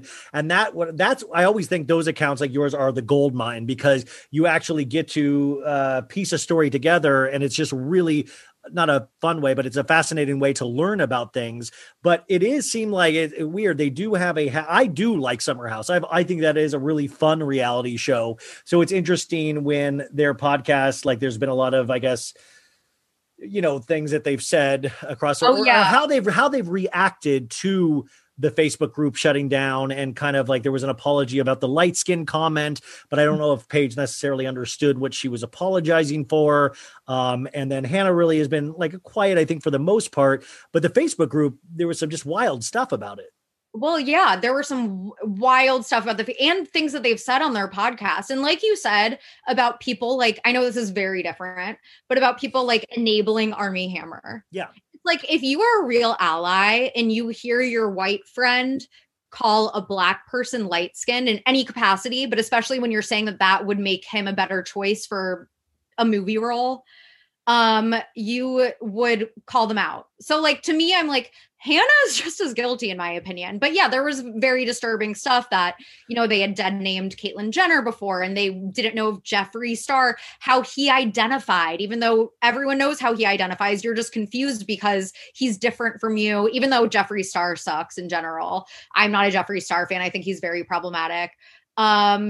There was just a ton of stuff that I had put in this Twitter thread because I just hadn't seen it going around on Twitter. And I was like, I want to compile this all because together it's all very problematic. And the comments about bisexual men, Oh yeah, that Paige would never date a bisexual man because she would always be wondering who he. Guys, so all these like problematic, just really ignorant comments, compounded with the lack of accountability over the light skin comments, and then the Facebook group, I guess, imploded because there were some I guess the moderators of the group were right leaning, and they were deleting comments from pro Black Lives Matter, anti-Trump people. And there were just a lot of like political, like a lot of MAGA people. And then there were white women saying the N-word with the hard R.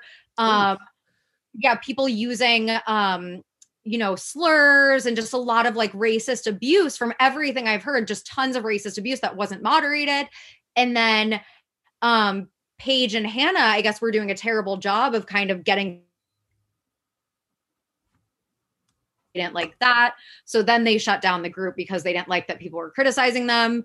So it sounds by the way, because Paige and Hannah, I mean, I don't like especially I think Hannah's kind of she's really career driven more than Paige, or really, I mean, I guess they kind of both are, but at the same time, they don't strike me as they strike me as the people that kind of just want to live their lives and not like be focused on a Facebook group nonstop, which is fine. But then I guess it kind of is when you're using your name and you're using your podcast name and stuff like that, you do bear some responsibility in making sure it's not a total shit show. And I actually am in the Gigglies. I was in the first Giggly Squad group, I guess.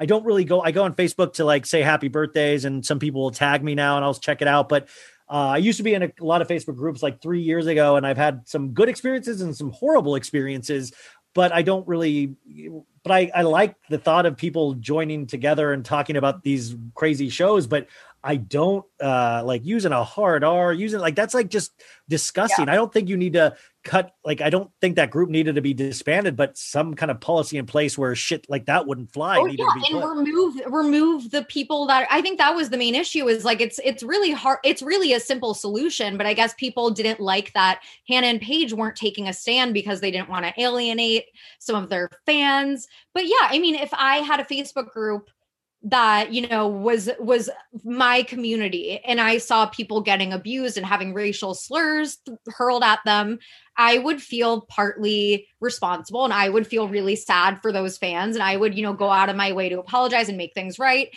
And for them to just kind of like they think it just because it was their fans, they were like, we're not babysitters, like blah, blah, blah, like really condescending. It's like you can use that like one time and it can fly maybe, but when you keep leaning on that of like, if you keep having to say we're not babysitters, then there's obviously something that needs babysat, Yeah. And it's like, and I tweeted this too. It's like, I hate when celebrities who have toxic fan bases, and I mean, there are probably a few, but like when celebrities have toxic fan bases and they're like, well, like my fans just can't be tamed. Like, you guys are crazy. It's like, no, maybe you should ask yourself why you've attracted a fan base like that. Well, it's like the Armie Timothy Chalamet fan base, like the people that like they have fan bases that, in House of Effie, so many people like Armie fans or Chalamet fans were like up in her, like just saying like that she was a whore and like trying to do this for attention, and like, which is the weirdest kind of attention that you would possibly want. But Hannah and Paige, I just find that interesting. Like, people have asked why I don't have a Facebook group for this podcast. And it's like, it would be like, I just see how it always goes. It starts off nice. And then it eventually at some point, there is a huge implosion, and half the people either like it's either handled right or it's handled very poorly. And it just leaves everybody with such a bad taste in their mouth, not just for the Facebook group, for everybody else in it. And it kind of scares you, because then you start realizing how divided we are, like to like kind of, take it back and like see, just where we're at right now in this country. And it's like another reminder that we're really far apart still sometimes. But I know that's another thing I'll be kind of interested. Did Hannah or Paige or anything like that come out with any kind of statement? They're both posting like usual. So like, I don't know. People have their theories that they think that something is afoot, because I guess both of them have been kind of quiet and weird on social media the past few weeks, like not only because of the scandal, but like, I just think that, people think that something might be up with like the Summer House casting, that, Summer House does come back in 2 weeks. So I bet there's a little bit of like, hey guys, if you could try not to like fuck up our premiere, that would be great. I don't know if that is. Yeah. And when you see all this stuff together, because it's easy to like, brush off one or two of these statements or like one or two of these scandals is kind of like, oh, people make mistakes. I'm like, no, this is like a pattern of really ignorant, privileged behavior and really ignorant statements that are said over and over again. And when you see it all laid out, it's like really not a good look for them. So I don't know. Patterns of behavior, you guys. This is like, if that could be the theme of this whole podcast, is that regardless of if it's Armie, if it's Hannah and Paige, if it's me, look at patterns of behavior. They'll usually lead you in the right direction on anything. Like, you talked about dead naming. 3 years ago, I had no clue what dead naming even meant. And I used to do a podcast about the Kardashians, and I would make fun of Caitlyn all the time. It'd be like, hey, everybody, I'm going to do my helicopter. Woo. Like it would. And I called Caitlyn her dead name, which is when you call somebody, their former name, Caitlyn is a transgender woman, but I didn't know that. Like, I didn't know, and I understand it. Somebody explained it to me and why, when I said that name, it was kind of offensive and stuff like that. And guess what? It made sense to me. So I didn't do it anymore. Like, it doesn't, you also pointed out, it doesn't mean that anybody's canceled. Paige and Hannah aren't canceled. Like, like, no, fine. Yeah. They're going to be canceled. But what would be cool in a lot of these situations is like, if it makes sense to you, you can learn from it and also say like, hey, I did not honestly know that. I totally understand it. And I'm not going to do that anymore, Exactly. And, a lot of this stuff, there were also people on Twitter being like, oh, they made fun of, they mocked autism on an Instagram live once. So it's like, there are all these different subsets of people that they have probably offended at some point. And instead of being like, you guys, like, I would never want to offend, like, a lot of this came from ignorance, like, blah, blah, blah. Like, if they came forward and were like just owning it, but the fact that they like have kind of refused to take accountability basically this entire time, even after like the light skin comments, like they were not taking accountability. So I feel like that's the frustrating part, is that people are like, hey, you make mistakes, like you can learn from it. And their fans being like, hey, come on now. Like, why can't people make mistakes anymore? It's like, if they own the fact that they made mistakes, then that'd be one thing. But like, they're just not. Guys, rest assured, I make mistakes every day, every hour, in fact. And I'm really on it. Same. And people are like, I bet you think you're so perfect, or you better hope you're perfect. I'm like, I am. No, I'm kidding. Sophie, do you think, like, as we wrap up, do you think social media has made us better, or do you think it's divided us more?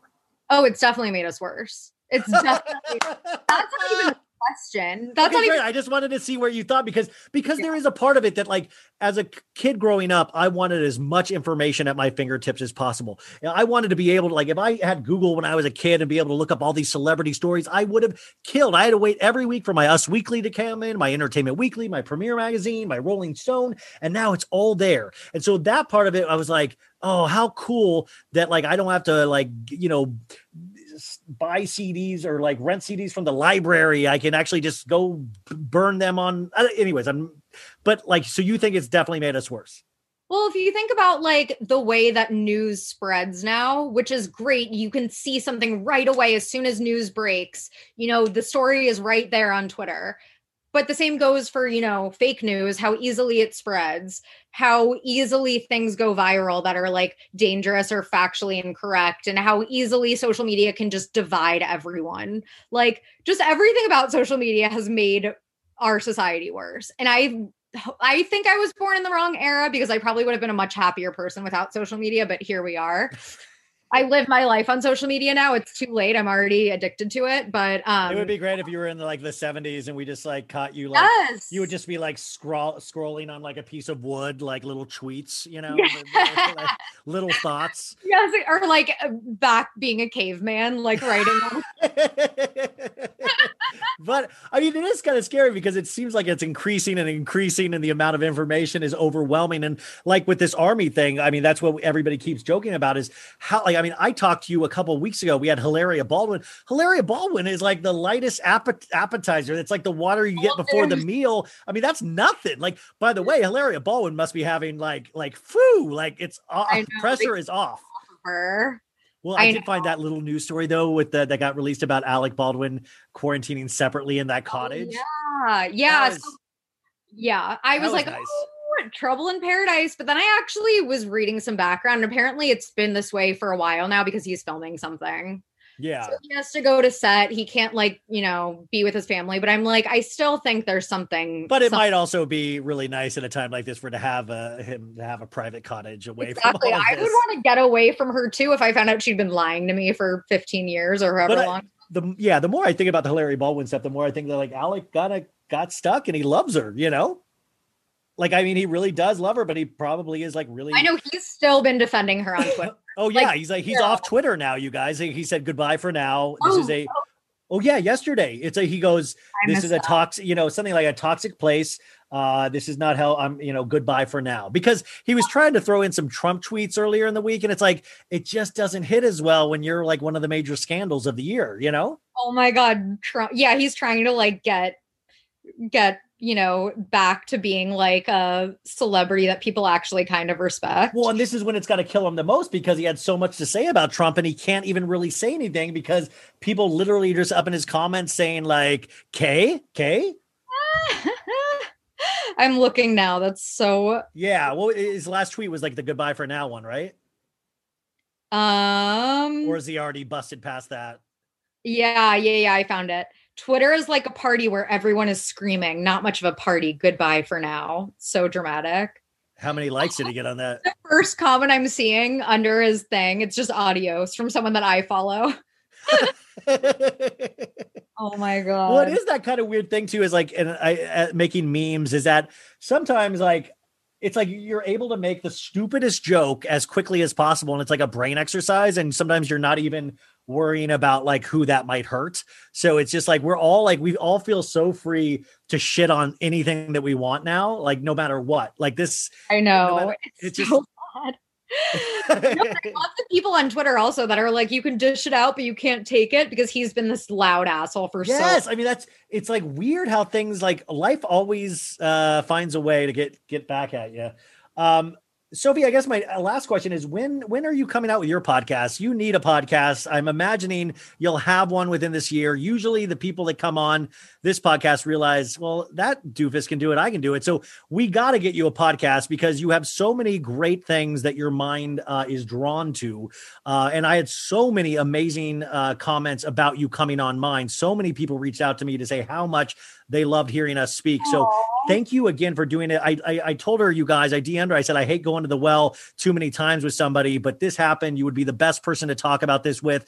And I was waiting for her to act like she didn't read it, but she read it and she said yes. So thank you, Sophie. You really, what a way to, I hope we can just keep doing these horrifying stories together. Yes. I mean, when stories keep coming out like this, I'll be the first person to want to rant about them for 2 hours. So please, I'm more than happy to. Thank you so much for having me again. Always. You guys go follow her. You can go to my description to find her Twitter and her Instagram. Both are amazing follows. Trigger warning. I do want you to go see the highlights for some more specific examples of the Armie Hammer stuff. It kind of paints a picture there because I know House of Effie, if you're not following her, you can't right now because she has a locked account. So thank you so much, Sophie, and we will talk to you next time. Thank you.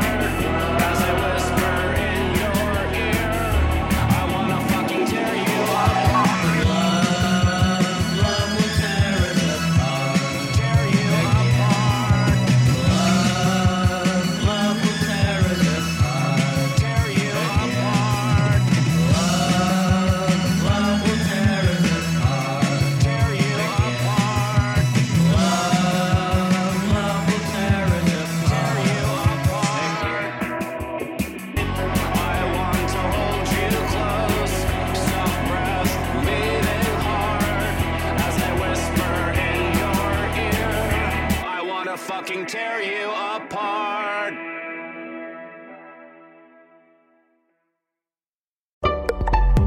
Betches.